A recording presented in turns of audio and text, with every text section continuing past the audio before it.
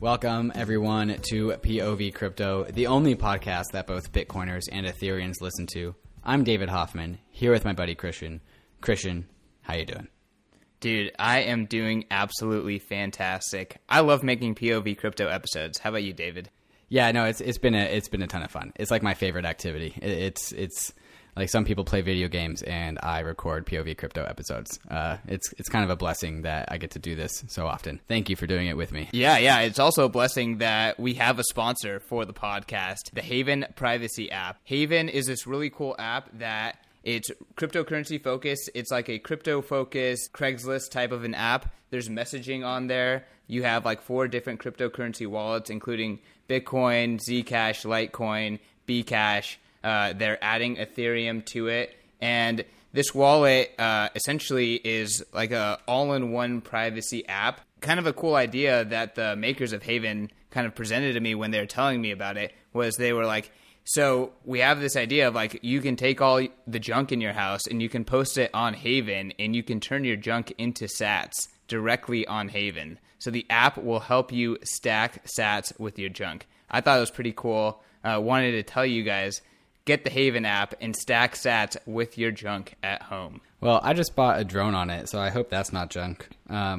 just bought it from some guy who is international. He said it's going to be here in 3 to 19 days. Hopefully it's here by the time we go camping. But yeah, I just asked Christian to Venmo me I Venmo'd Christian some money, and Christian sent me some Bitcoin. Let it be known that Christian has more dirty fiat than he had the other day. And then I bought this drone on it, and it was super simple. And the coolest thing that I really like about it is that you don't need an email or a password to sign up because, you know, if you have funds in your wallet, it knows you have funds in your wallet. So you don't really need to tag your identity. That's the cool thing about crypto. I just funded my wallet and I purchased the drone, and it's on its way here. It was super simple. It's like Craigslist in the fact that you can list anything, but it's closer to like Amazon or eBay because a lot of this stuff is just like automated, and Craigslist a huge pain in the butt. So huge fan of it so far. I hope I get my drone soon. Check out the Haven app. Download it on iOS or Android. We just recorded an interview before this, but we felt like we wanted to just hop on and keep riffing. We didn't talk nearly enough about Ethereum during our last interview.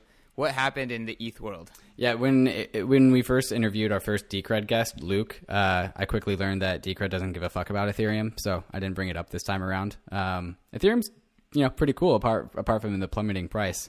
Hella MKR has been burned lately. I think it's like 400 MKR got burned in like the last 2 days. Which, I mean, I always am super fascinated about.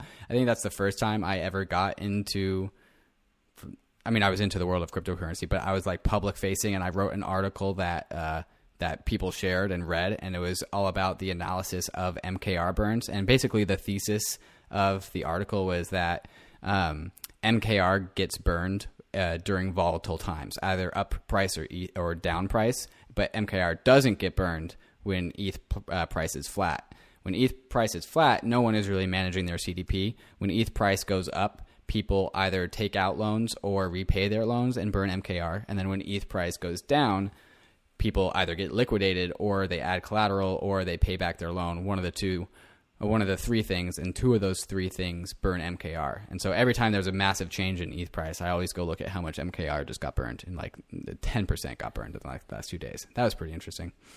It's kind of interesting to see how these automated burn models go into building these incentive structures, and if that sort of scarcity works in kind of creating some sort of a premium on the asset. I don't really know. I don't know. Like, I'm not quite convinced yet, but it seems like a lot of project MKR, even potentially future ETH, will incorporate this sort of like permanent burning as the network gets used. Totally. And I really think that I didn't specifically put this in my article, but my most recent article, the one illustrating Ethereum as like this digital finance stack with different layers of financing as you go up, right? So you have proof of stake at the bottom, then you have the ETH stake rate, you have the DAI savings rate, and then you have the borrow lend rates based on all the lending applications like Compound and DYDX. What's not included in that is integrating MKR, because I think MKR and ETH really have this yin and yang relationship. And we saw MKR really go on its first bull market while Ether was in the depth of its bear market. Like MKR went from $250 or $280 to like $750 while Ether was at like $150 or something. And it's because like I said, when ETH price goes down, people have to burn MKR to save their CDPs, either by paying back DAI or they're getting liquidated, and then hella MKR gets burned. And so MKR fundamentals grow stronger when ETH price goes down. And then when ETH price started to turn around, when we came out of the depths of the bear market and ETH went up to like $350, MKR, I mean, it stayed flat USD, but it went down versus ETH. And it might have just been this mini speculative bubble where ETH whales were looking for a place to get their gains while, the bear market was on, and then the bear market was off, and then people sold their MKR for ETH. But like, I really think there's this push-pull dynamic between MKR and ETH, and I think that's going to be a really interesting metric that people follow into the future. I feel like the MKR pump was really just the A16Z pump, and a bunch of ETH investors saw that as like, all right, let's put some chips on MKR. Forever the skeptic. It couldn't possibly be the fundamentals, could it? That's just no way. It has to be some whale. Is that how the Bitcoiner views the world? I mean, whales move Bitcoin price too. These markets are thin. But fundamentals move the Bitcoin price. The fundamentals are there. That's like A16Z bought into the fundamentals of MKR in the same way they bought into the fundamentals of Bitcoin. Therefore, the pump's deserved. We'll see if it's sustained. I mean, honestly, MKR and DAI are two of the best projects in ETH. So as a skeptic, I will say that for sure. DAI, if it gets more liquid, will be really, really interesting. So we'll see. We'll see. I mean, again, that's why we have a podcast here. It's also more interesting if I continue to be a skeptic. The thing is, we'll never know how much of a non-skeptic you are. I don't. You put your holding percentages on Twitter the other day, and it was 2% ETH, 6% Decred, and 92% Bitcoin. And the fact that you had more Decred than ETH just stake through my heart. So the first time I ever got into crypto, I bought $500 of Bitcoin, $300 of Ether, and like $100 of Litecoin. Mm-hmm. I have not bought ETH since then. But I did spend $2,000 on an overpriced mining ring that I bought from David. You're welcome, David. I did sell you. And I should have just bought ETH then. Yeah, no, you should have. It would have been way better for me to just buy ETH instead of buying those rigs. So that sunk cost is just slowly pumping away. Once again, I'm in this blessed position to have free electricity right now. So I'm just going to take advantage of that. I'm not in any urgency to buy ETH. Yeah, so for those who don't know this story, I got into the world of Ethereum with mining. And me, my current roommate, and Christian thought about scaling up this operation because, profits were insane. Because we're idiots? Yeah, and because we're newbies to crypto. I mean, some people buy shitcoins, some people get into mining. I did both. So we were going to scale up this mining operation. And we just couldn't get too many. We just couldn't get our friends on board. They just like, what the fuck is this shit? I'm going to buy this $5,000 miner, and then I'm going to get what? So if I just dumped my miners on Bitcoin, or excuse me, on Christian, and now Christian has them. But we get free electricity because we're sneaky. Christian is securing the Ethereum blockchain. So as much FUD as he throws out about Ethereum, he's still adding to its security. So thanks for that. For a while, I was dumping ETH for Bitcoin too. But just making it right back. How much ETH have you made lately? Oh, you don't have to answer that question. Not enough. Not enough. Well, have you been following ProgPow? No. Give us the update on that. I'm sure it's more interesting than the stupid Hyperledger announcement. Yeah, that's for sure. So ProgPow is all about bricking ASICs, and it's contentious because we don't really need to do it.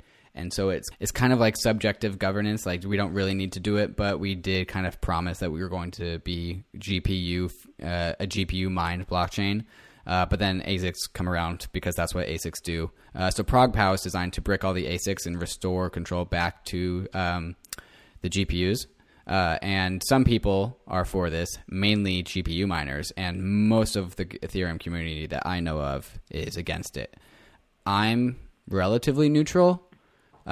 Maybe that's just because I was a miner and my friends are miners, my roommate and Christian here. And I do kind of like the idea of a GPU only blockchain. If Ethereum was never going to proof of stake, then I would definitely be for bricking all ASICs and being a GPU focused blockchain. But we are going to proof of stake, so it matters less. I'm a little salty about the miners still a little bit, but it's okay. It's okay. See, I get you to buy Bitcoin. I'm a good friend, and you dump your miners on me. Well, I mean, this is the ETH bear market, so if you just, sit on that ETH. Low time preference, guys. Hey, I'm actually curious. Low time preference is a frequented topic in the Bitcoin community and something that stems from kind of like Austrian thinking. Do people in Ethereum ever talk about low time preference? No. The first time I heard about it was while reading the Bitcoin Standard. And it was actually the part of the Bitcoin Standard that I liked the most. Interesting. Wait, tell us more about the Bitcoin Standard reading. Can't you do that? I've been telling you guys this whole time. So I stopped reading it when it got into how Bitcoin works because I'm like, okay, well, I don't need this.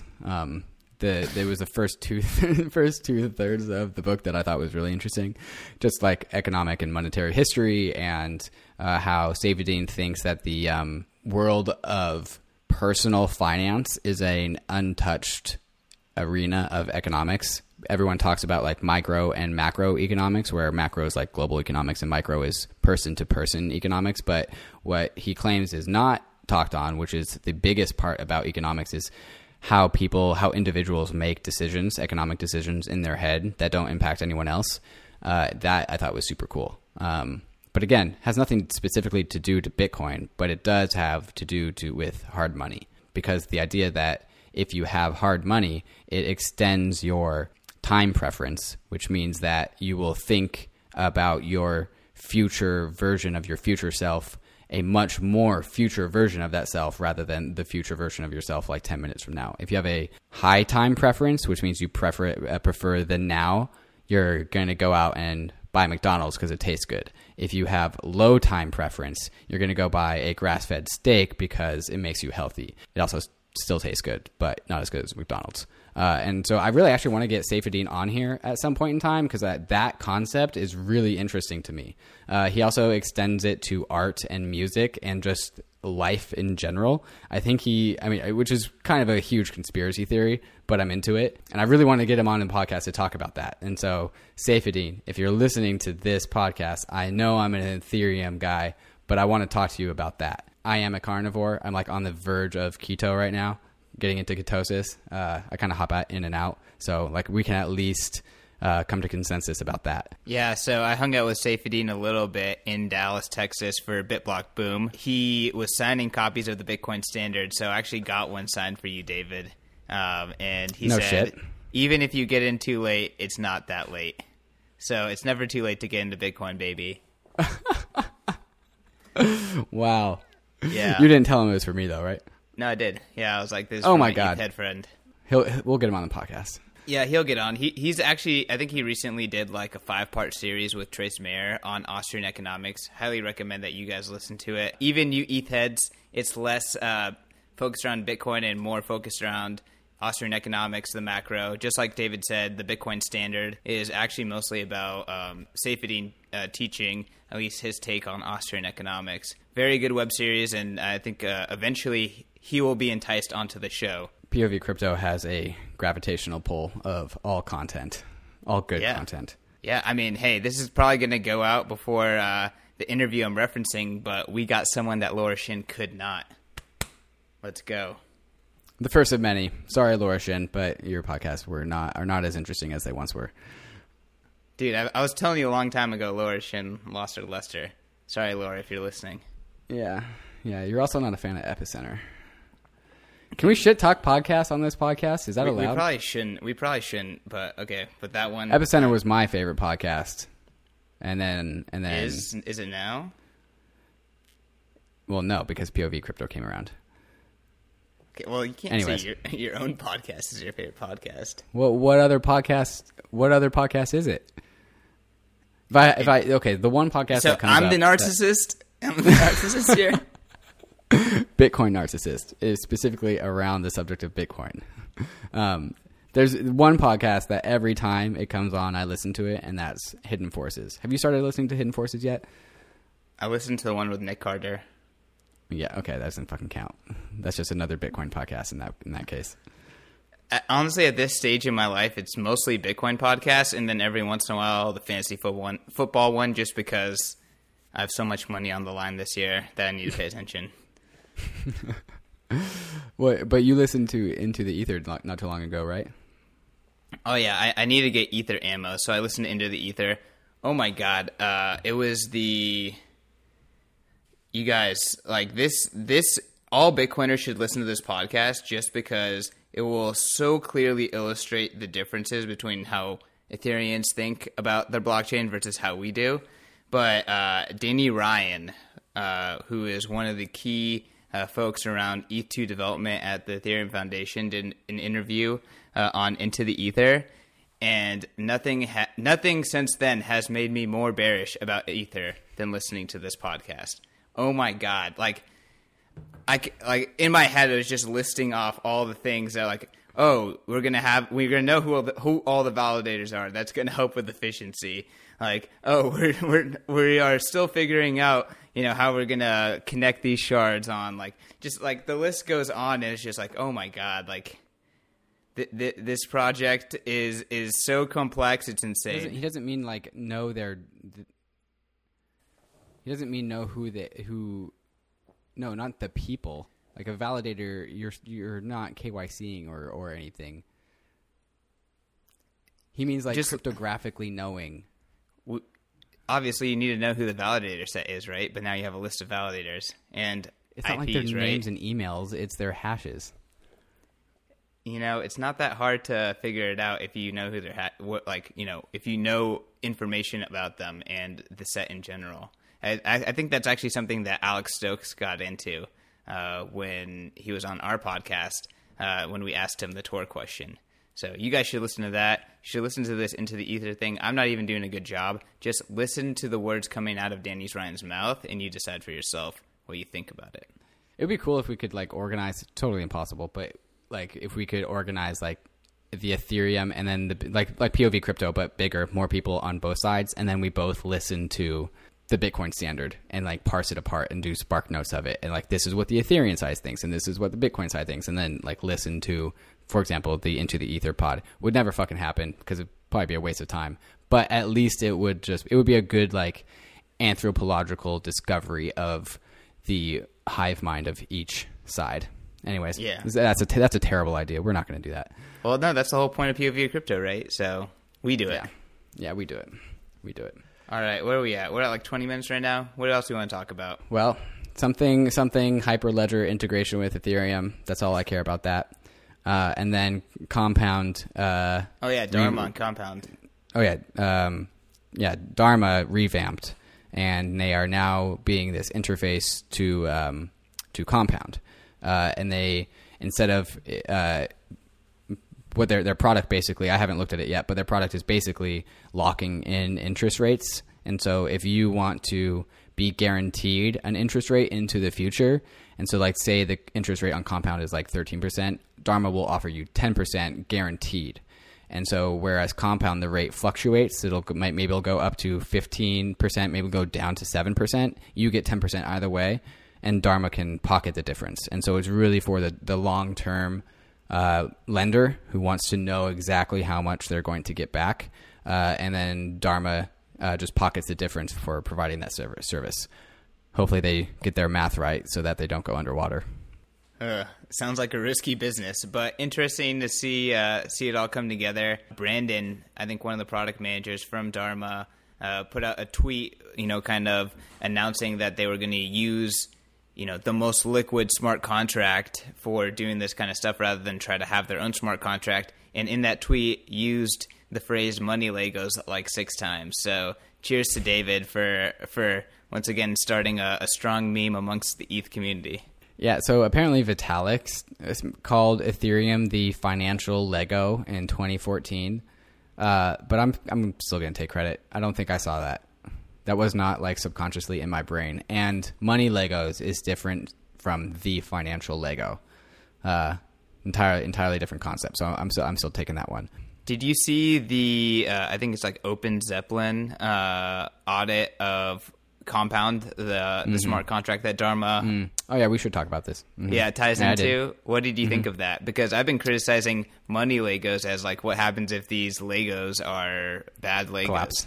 Right. Like what happens if you kick out the bottom Lego and all the Legos on top fall over? Yeah. Yeah. So basically the report showed that like, and this was already known. Like if you really are following Compound closely, you already knew this. But there's a back door to Compound to like shut it down. Let me pull this up. You guys, this is why I'm a Bitcoiner. For this stuff. Okay. Summary. I'll read the summary. Overall, this is the summary from Open Zeppelin about the Compound audit. Overall, we are happy with the security posture of the team and the health of the codebase. We are pleased to see a range of unit tests and the explicit use of the checks, effects, interaction coding pattern. We have some reservations about the current architecture, but we are glad to find the team has considered the implications of their threat model with an intention to upgrade the design where appropriate. Since the system is currently live and holding user funds, we would like to take the opportunity to discuss some of the risks and how are they expected to be managed. Okay, let's skip to the risks. However, in the hands of privilege roles in future direction. I'm skipping about halfway down. However, in the hands of a malicious or compromised administrator, these privileges contain the ability to trivially freeze markets, censor transactions, or steal all assets from the system. Well, similarly, control the price feed can be used to steal most, if not all, assets from the system. Currently, the same externally owned account is the administrator for all live markets. So yeah, that's like Bitcoiner's worst fear. That's a pretty big hole. And if you ask me, David, did you know that this hole was here? I would say, no, I did not know. But also, if you asked me before I read this, David, do you know that there's not a hole in Compound? I would have also said, no, I do not know. And so I think anyone lending or borrowing on Compound should at least know that, because it's no secret that many of these platforms have a backdoor. The only two platforms that don't have a backdoor that I know of are Uniswap and MakerDAO. And instead of not having a backdoor, MakerDAO has emergency shutdown. But there's no, which is different from a backdoor. And Uniswap is the only one that is fully decentralized to the way that Bitcoiners would want it to be. DYDX might be this way, but again, I don't know. All right, Christian, lay it on me. Here we go. I'm so glad that you guys could see my face if you're watching the YouTube react to David talking. Honestly, I feel like that right there is enough value to subscribe to our damn YouTube channel. But I don't even have anything to add. Like, a company just integrated this smart contract because it was the most liquid, and that is the satisfactory results of the Open Zeppelin audit. DeFi. Okay, we're in fucking beta. Like, I don't understand why I can't get this through Bitcoiners' heads. We just built this stuff. And if we can't, it's not like Bitcoin where we're maximizing for simplicity. We have complex things that we have to control. It is a terrible idea to issue these things onto the main chain without having a backdoor to control stuff if shit goes wrong. And so in the interest of building out highly valued structures into the future, we need to be able to build them the right way now. It's like you can't skip to building with permanent calcified structures. You have to make it malleable at the start, and that's what this is now. Like, it's better that Ethereum is doing this with, like, I don't know how much total money is in DeFi right now. Let me pull that up. It's better that we're experimenting now with $500 million before we end up doing it with $50 trillion. Like, $500 million, not that much when we're talking about revamping the whole financial system. So, like, one step at a time. Like, Compound's like a year old. And V2 is not a year old. V2 is like 5 months old or even less than that. So, like, duh, this makes sense. This is what you do. All developers in the world are used to developing in a way where if they fuck up, they can unfuck it up. But now we're in the immutable contract, immutable code world, and so it's too early to permanently issue immutable code onto the main chain. that would be a dumb decision. I think this is what or why a lot of Bitcoiners will kind of attack Turing complete smart contracts is saying that they're never going to be a stage where it's going to be safe not to have a backdoor, right? And if you don't have a backdoor and something wrong does happen and there's a 0 day and a lot of funds get locked up, all of a sudden you bring up this opportunity for like an attack vector of, you know, some sort of social engineering or people wanting to fork out that issue so they recover funds or whatever. It happened with the DAO. It didn't happen with Parity so far. We don't know what's going to happen. It's not happening with Parity. I mean, whatever, you know, but we don't know what happens in the future, right? And we don't know how big some of these DeFi contracts happen. And, you know, I guess they have to have these backdoors, right? Just so to alleviate that potential consensus risk. But does that mean that they're decentralized? Does that mean that they're censorship resistant? I don't know. I think that gets a little bit fuzzy. I think my biggest criticism of Ethereum is that it seems like it's in a constant catch-22. Like decentralizing, but needing to coordinate so that way they can keep building. So it's like decentralizing is one, you know, force pulling in one way that makes it difficult to coordinate. You know, that's kind of a purpose of decentralization. Or one of the byproducts of decentralization. And then on the other side is like needing to coordinate so that way you can keep upgrading. So I feel like this catch-22 is, I don't see it ending in any way. And I feel like it's going to be a difficult challenge for Ethereum. Yes, and I see your point. I would say that is specifically contained to the time frame of research and development. Ethereum 1 is fully decentralized. God, Siri keeps going off. Ethereum 1 is successfully researched, developed, implemented, and then left behind. Like that has happened. And now we have to just keep on doing it with Ethereum 2, and then all the DeFi app developers need to do it with their protocol. So it's not like this has never happened before. And what else was I going to say? And like I said, like where Ethereum difficulty is bomb. It's decentralized, but there's a difficulty bomb that you might have to fork away by coordinating, right? When's the last time that they coordinated a hard fork? I don't know. It was less than a year ago, I think. Constantinople, right? It was definitely within 2019. Okay, that's fair. But again, like it's like a hard fork only if everyone's okay with it, which is not like the calcification of the blockchain to never ever hard fork is a Bitcoin thing, and that's good for Bitcoin, and it's bad for everything else. Everything else needs to be able to be adaptable. Like Bitcoin's maximizing for no hard forks, and that gives you some peak of value. And there's no point in Ethereum trying to go after that because like Bitcoin, it's not what the Ethereum is. And so now it's time to maximize for the appropriate hard forks, which give you the utility that the Ethereum blockchain gives you. And again, like, so Ethereum is 4 years old, but DeFi is like 1.5 years old. So we really, and in my opinion, DeFi is the whole point of Ethereum. Like you can do other stuff and it will help you do other stuff, but really the cool innovation is DeFi, and DeFi is 1.5 years old, starting with DAI, and is really only maturing with Compound, DYDX, Uniswap. Those are the other three big applications I would call them. Less than a year. So like this shit is super young, super young. So we understand that like Uniswap has the capability of being a global Forex market. If it had a backdoor in its first 7 months of life, fine. We're trying to build really big structures on top of it. I already made this point, so whatever. Man, I just hope that the time frame really works out. It would be a shame to see some of these DeFi contracts as a case study for why backdoors and decentralization are important, or not having backdoors and decentralization are important. But yeah, enough laying it on ETH.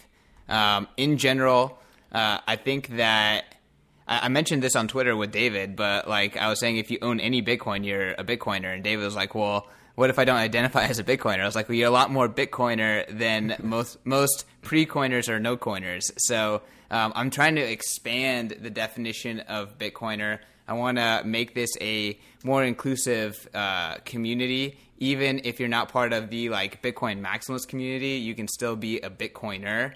There's many communities that use Bitcoin, including a lot of people in the ETH community. If you own Bitcoin, you are a Bitcoiner.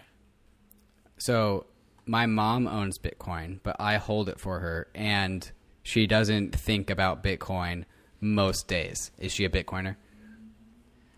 I mean, like, if she's like, here, David, here's some money, do stuff for it and make me money, then I would say no. But if, No. It's specific. She knows she owns Bitcoin. Yeah, then she's a Bitcoiner, 100%. Okay, well, then it just doesn't fucking matter. Let's get everyone's skin in the game, baby. I'm not a U.S. dollar coiner because I have dollars in my bank. So the U.S. dollar is not voluntary, though. Bitcoin's 100% voluntary. Okay, that's a good, interesting point. Still, it's also it's kind of the thing is like, who the fuck cares? Like, not only Bitcoiners, today's Bitcoiners, not your definition of Bitcoiners. Only Bitcoiners care about that. Like, you guys are just trying to impose what you care about onto other people. I mean, I think that people have their reasons. There's like this meme: I came for the gains, I stayed for the sound money, or I stayed for the Austrian economics. So I think Bitcoin helps you wake up. I think crypto and blockchain or whatever, it's all part of this rabbit hole that shows you that your preconceptions and the narrative about the world that we live in isn't necessarily true. So that's what I'm trying to capture when I say we're all Bitcoiners, right? Because when you buy Bitcoin, and God forbid if you buy Ether or shitcoins, like you are declaring that you're going to put some skin in the game outside of the convention. So I think that's beautiful, and I love that Bitcoin is like the Kleenex of the cryptocurrency space because it gains all that name recognition, and I think that that is going to help with Bitcoin's, specifically BTC's, positive feedback loop, and I love all that. I'd love to see a skit where a Bitcoiner goes into a party and starts to talk to people and inevitably brings up that he's a Bitcoiner, because that's something that I would do. And then somebody responds to him saying like, oh yeah, I have like 13 cents of Bitcoin that I, have in this wallet that I bought 3 years ago. And the guy goes, oh, you're a Bitcoiner too. How do you feel about stake? And the guy's just going to be like, what the fuck? What is going on? I don't know what a Bitcoiner is. Why did you ask me about stake?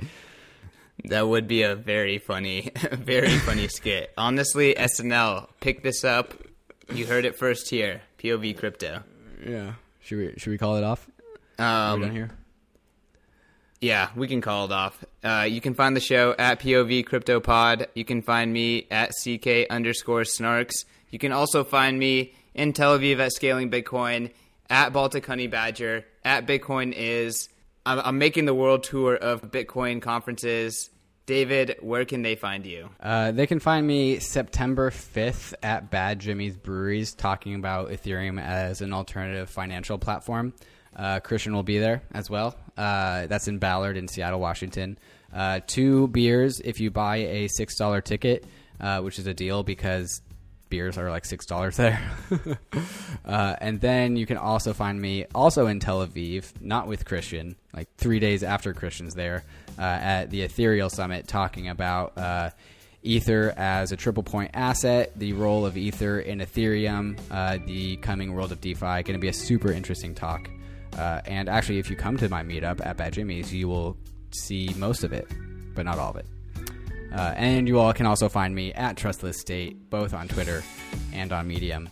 Please rate and review the podcast. It is super valuable to us. We love people who do it. Shout out to Kenny Rowe, who is the last person to do it. If you become our 76th reviewer and ping us, we will talk about you and give you high praise. Yes, it's the easiest way to get mentioned on the show. 5-star review and comment, please. And comment. 4-star review, you get nothing. Yeah. Don't be the second person who gave us a 4-star review. It's pretty unacceptable. I'm pretty sure it was a slip of the thumb. They meant to hit 5 stars, but they accidentally hit 4 stars. Just fat fingered it. Fat finger the 4-star. All right, peace. Peace.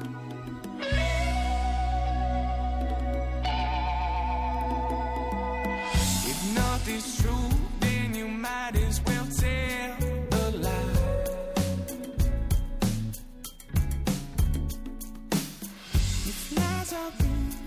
It's a